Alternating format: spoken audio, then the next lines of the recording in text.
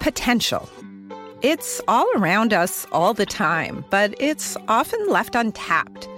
Waste No Potential is a new podcast dedicated to the stories of visionary leaders who discovered opportunities the rest of the world missed.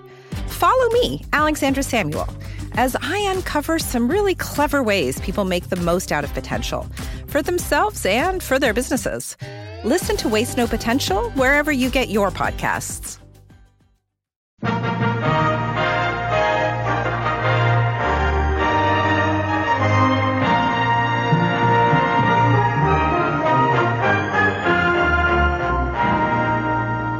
We present Nigel Anthony in The Hornblower Story, adapted from 4 of the C.S. Forester novels by Val Gielgud, with Terence Skelton as William Bush.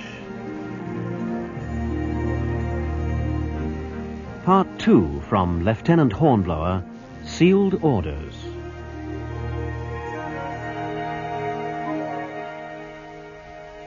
While Renown ploughed her course westwards across the Atlantic to the West Indies station, there were 2 questions, which, for her crew, and more especially for her officers, seemed with the passing of each day more urgently to require answering. Following upon the accident to Captain Sawyer, would First Lieutenant Buckland take it upon himself formally to assume the responsibilities of taking command of the ship? And what were the contents of those sealed orders from the Admiralty among the captain's papers? The orders which defined the objectives of Renown's mission once she reached her station. Swathed in a canvas straitjacket, the captain lay in his cabin. Unless reduced to insensibility by laudanum and bleeding, he either screamed or sobbed. A crew that, under the tyranny of a mind already deranged, had been fast disintegrating, could now again be made seamen. For the officers, and for me, the junior lieutenant, Buckland's decision was the vital thing. Only with Lieutenant William Bush did I find it possible to open the problem. How much longer before Mr. Buckland opens those orders, Mr. Bush? God knows.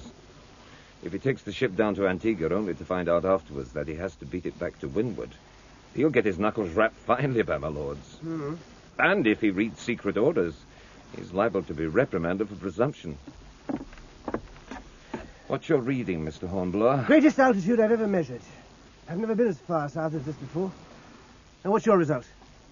I'm not certain. What's the difficulty? Oh, I can shoot the sun. No trouble about that. It's the calculations that bother me. All those damn corrections. Oh, well, they're not so hard, sir. Now, check against mine. And plot the position with parallel rulers. Mm-hmm. Now, there's the point of interception. Mm-hmm. Now we can check against dead reckoning. I see. Now, we're still being set to southward. We're not far enough east for the Gulf Stream to set us north. You said you'd never navigated these waters before. Oh, that's so. Then how? Well, I suppose you've been studying. Well, at any rate, there we are. It's something to know that much. What do you think number 1 will do, Mr. Hornblower? He must make up his mind, now or never. We lose ground to leeward every day from now on. What would you do? I'd read the orders, Mr. Bush. I'd rather be in trouble for having done something than for not doing anything. I wonder. Those orders may detach us on independent service. It's a chance in 1,000 for Buckland. I suppose it is. You wish it was yours? I must put these things away. I'm exercising the lower deck guns crews after hands have had their dinner. And I first dog watch after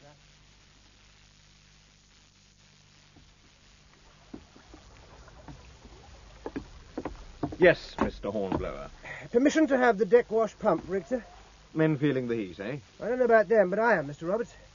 I have 15 minutes, plenty of time. Oh, very well. Thank you, sir. Captain of the waist there. Good. Get the wash deck pump rigged at once. 4 men for the handles, 1 for the hose, and jump to it. Aye, sir. Give away.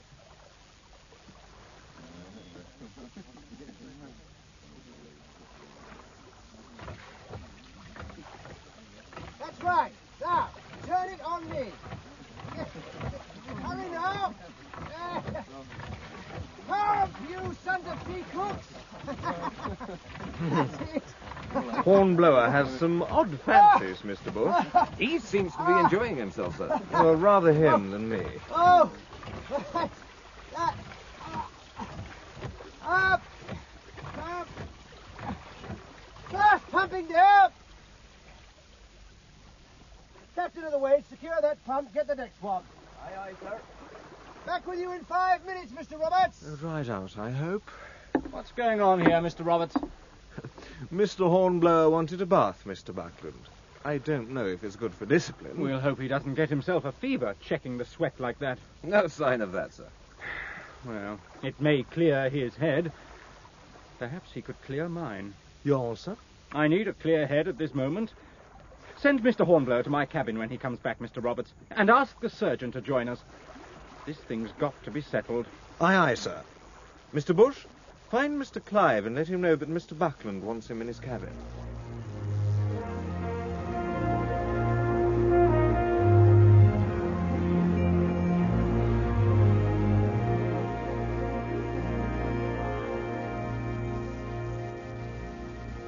Well, Mr. Clive, He's done it. read the orders? As far as I know, yes, Mr. Roberts. What do you mean by that? What was in them? They're secret orders, Mr. Roberts. Even if Mr. Buckland had taken me into his confidence, I couldn't tell you. No need to be pompous about it. What did the captain do? What didn't he do, Mr. Bush? Poor devil, we might have been fiends from the pit. You should have seen him car away when we went into his cabin. You would have thought we were going to cut his throat instead of just finding the key of his desk. That man is suffering the terrors of hell. I suppose you would not be guilty of exaggeration, Mr. Clive. I would not, sir. I repeat, the terrors of hell and all the sorrows of this world. And did you find this precious key? We did. Mr. Buckland opened the desk. Well? Mr. Buckland found the orders. The usual linen envelope with the Admiralty seal. So he's now read them, and we're none the wiser. Well, God bless my soul. I don't imagine we can expect to know what's in store for us. We've only been at war for nearly 10 years. We just obey orders. Helm a lee, let go and haul, grape shot in the belly, or champagne in a captured flagship. Who cares?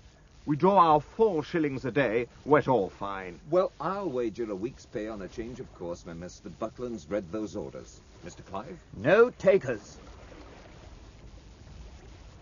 Officer of the watch, Yes, sir. we're altering course 2 points. Steer southwest.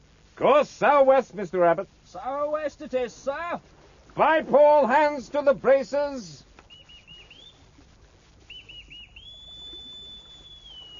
Another pull on that forebrace there.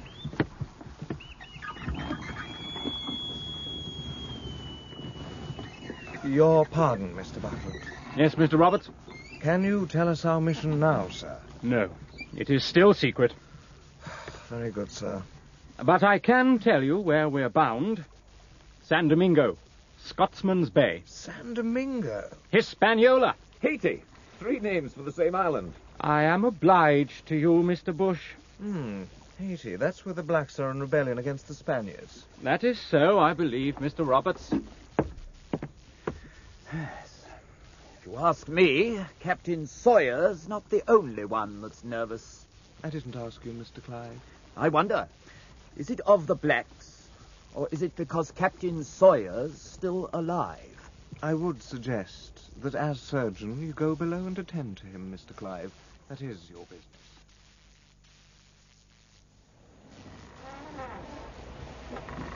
Glad there's some company up here, Mr. Hornblower. She's rolling damnably. Rolling? She's wallowing. Oh, Lord!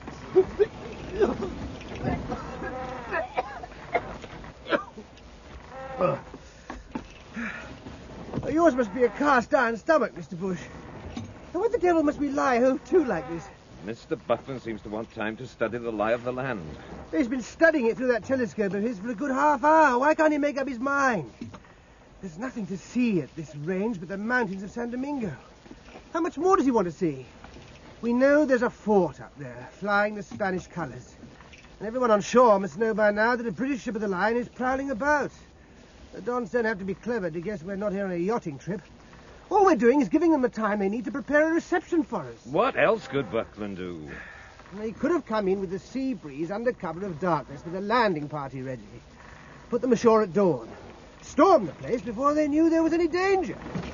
Oh, damn this rolling. Hard luck. Mr. Roberts! Sir? Lay her on the port tack. Fall and by. Aye, sir. Port tack, helmsman. Aye, aye, sir.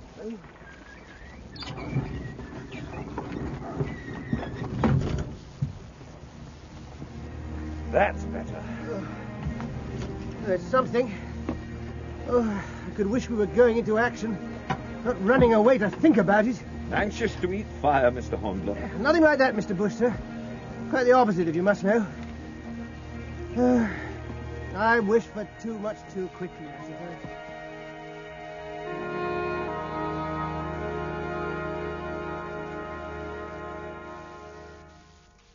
Now, gentlemen, I know you've been curious about my intentions. I propose to take the bull by the horns tomorrow morning. Satisfied now, Hornblower? I trust you're all satisfied, Mr. Bush. Your pardon, sir. We'll round the Samana Point and force our way straight up the bay. Here, gentlemen. It won't take many broadsides to wipe out any shipping at anchor. Particularly any privateers, sir. Just so, Mr. Roberts. We'll sink 'em or burn 'em. Then we can decide what to do next.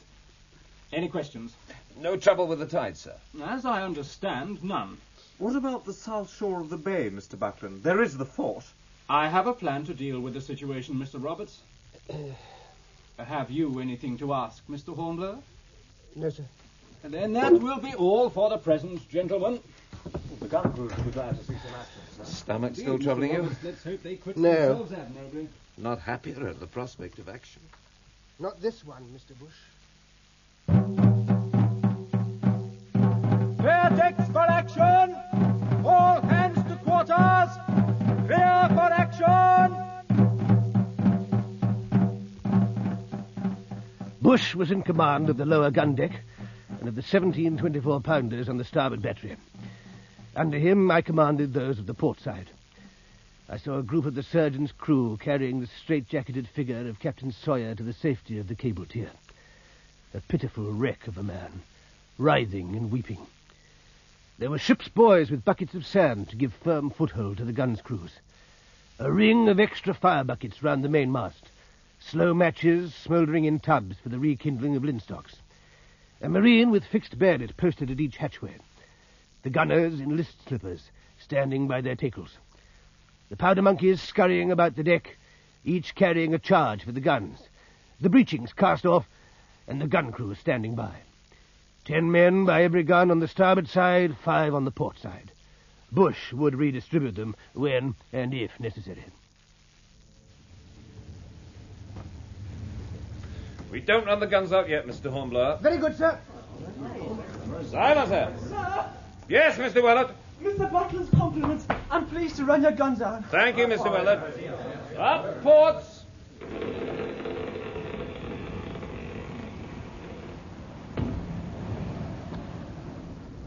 Run out. Aye, aye, sir.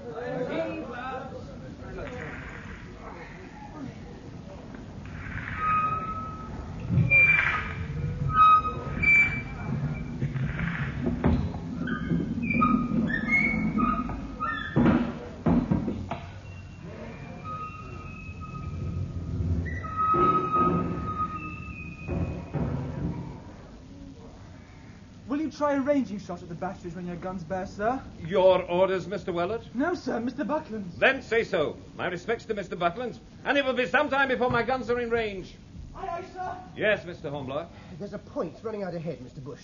You see the shallows there, sir? Now, the channel must bend round them. And there's a battery out there on the point. You see the smoke? Yeah, Now, they must be heating for red-hot shot. I dare say. Well, we'll be under crossfire. Not for too long, I hope. That's the fort, sir. No doubt. And here it comes.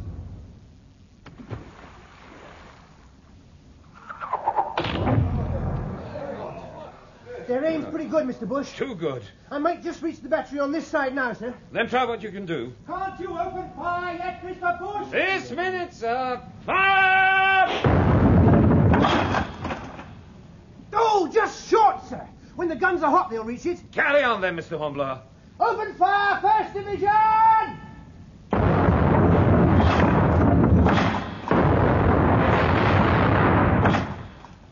Second Division!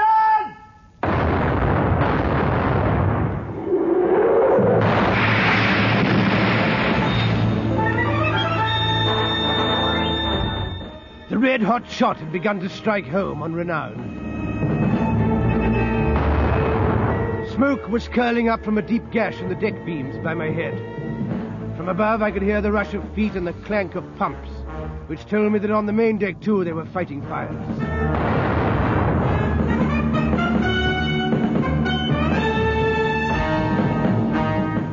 Then I realized something strange in the feel of the deck under my feet. A perceptible slope, a queer sense of rigidity and permanence.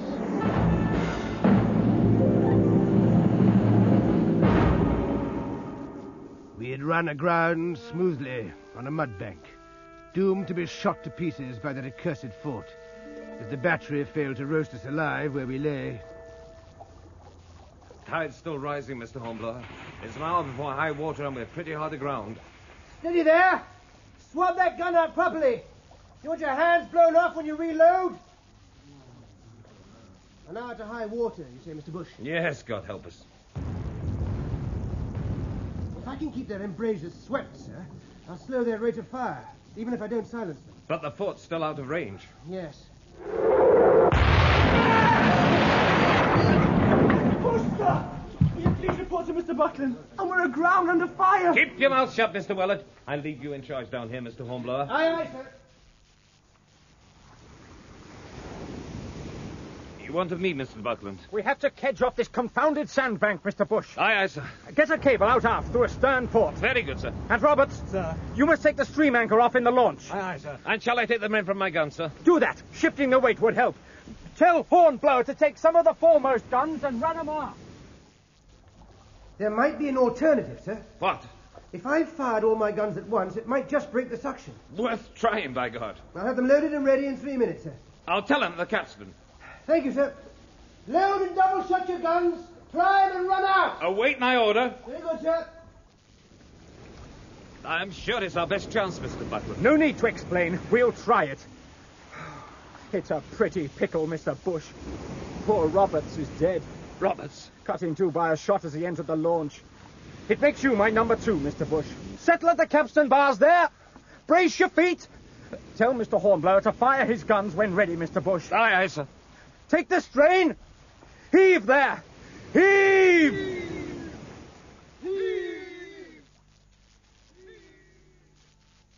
Fire! Cable's shifting, by God. I think so. Silence! You'll come to the quarterdeck with me, Mr. Hornblower. Aye, aye, sir. No more firing till further orders. Further orders, sir. So far, so good, Mr. Bush. We're off ground, but we've lost the flood. If we touch again, kedging off may be impossible. Yes, sir. We could get out with a land breeze, sir. I know that as well as you do, Mr. Hornblower. But do you know what that means? It means defeat. My first command.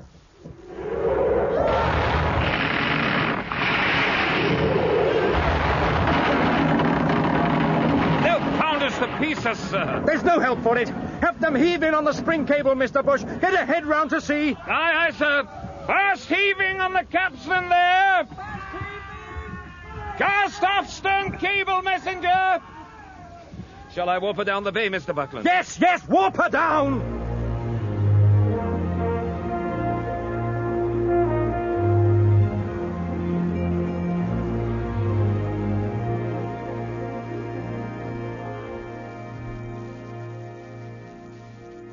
When the tropic night closed down upon the battered Renown, Buckland sent for Bush and me.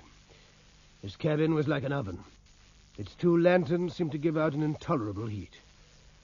We sat staring at the chart upon the table, while the sweat trickled under our uniforms.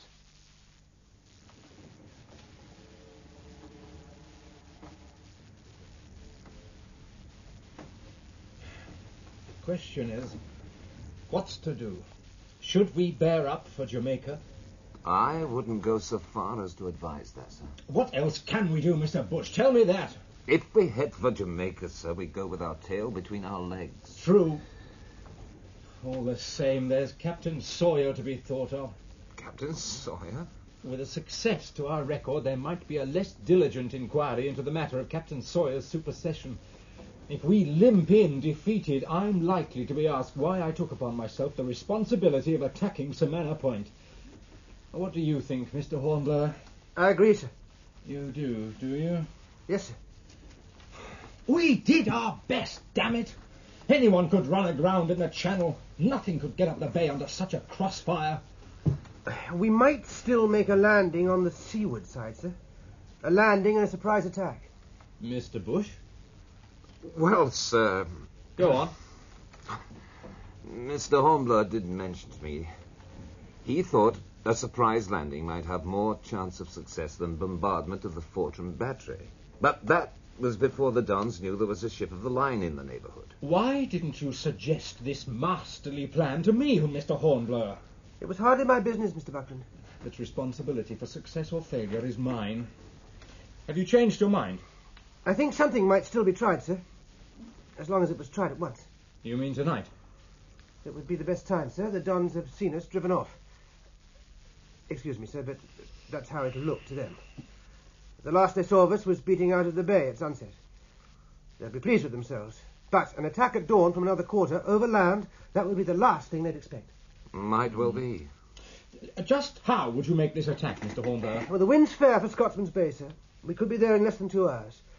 We could have a landing party told off and prepared by the time we arrive, say 100 seamen and the Marines.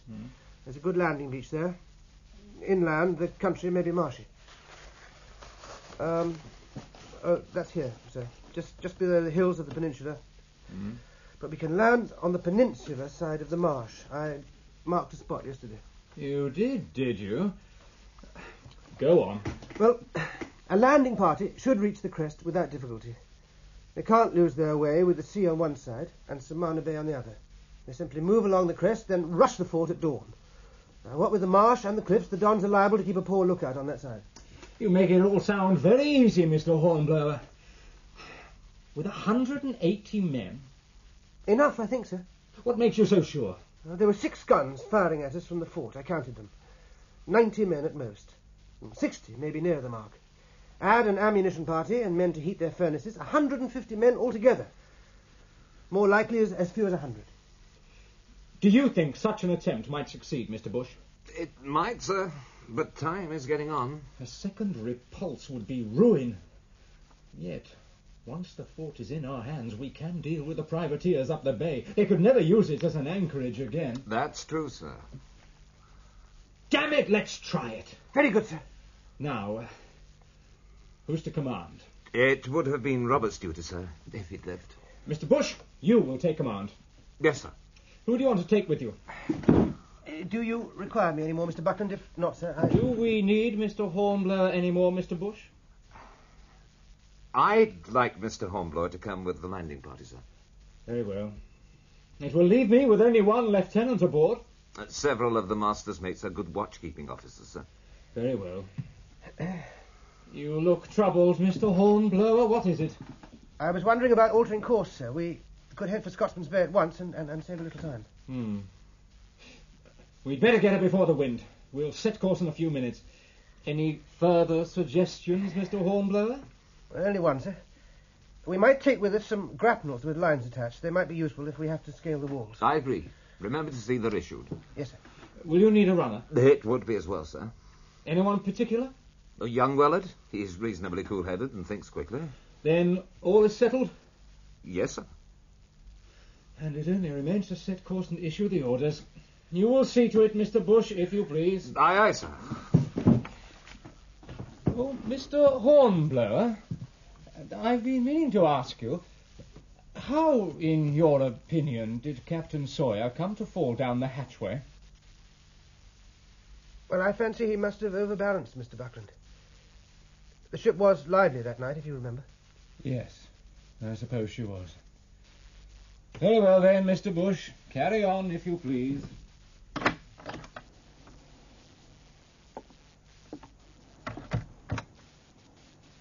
Good of you to ask for me, Mr. Bush. You deserved it. It was your notion in the first instance. I'm glad you picked young Wellard. He needs a change from the ship, after what he's had to put up with from Sawyer. That's true enough. Any more news of the captain? Ask Clive. All he does is shrug his shoulders and wink and look the other way. But I can't believe Sawyer will last much longer. I'd not be in Buckland's shoes. Unless this landing comes off. That certainly should help him.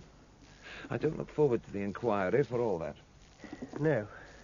Well, if you'll have course set for Scotsman's Bay, I'll give the orders for the landing party. You'll not forget the grapnels, Mr. Bush, sir? Do you ever forget anything, Hornblower?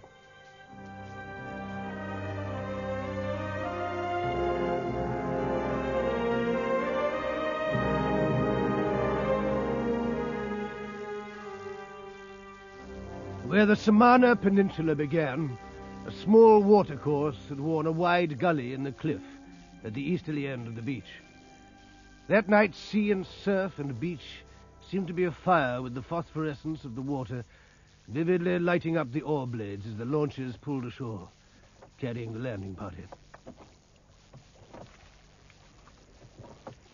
We landed thigh-deep in water, and it seemed thigh-deep, too, in liquid fire. Our weapons and cartridge boxes held high to make sure they were not wetted. Bush was excited and tense. It was all I could do within the bounds of discipline to hold him back from plunging ahead at once in violent action. I might have sounded confident enough in Buckland's cabin. It was another matter on that beach, in the darkness, with the conviction growing that on the success of our enterprise depended not only the lives of myself and Bush and 180 men, but also the reputation of renown and First Lieutenant Buckland's professional future.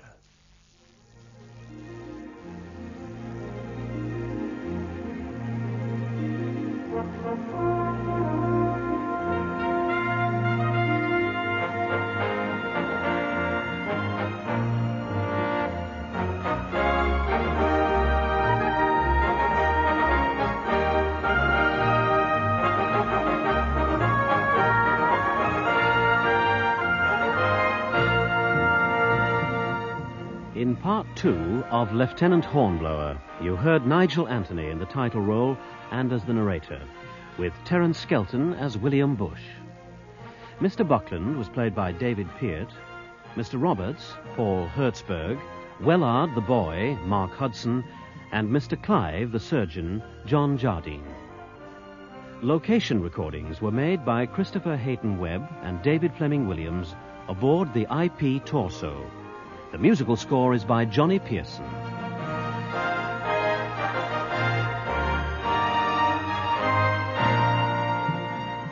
The Hornblower story is directed from Manchester by Trevor Hill.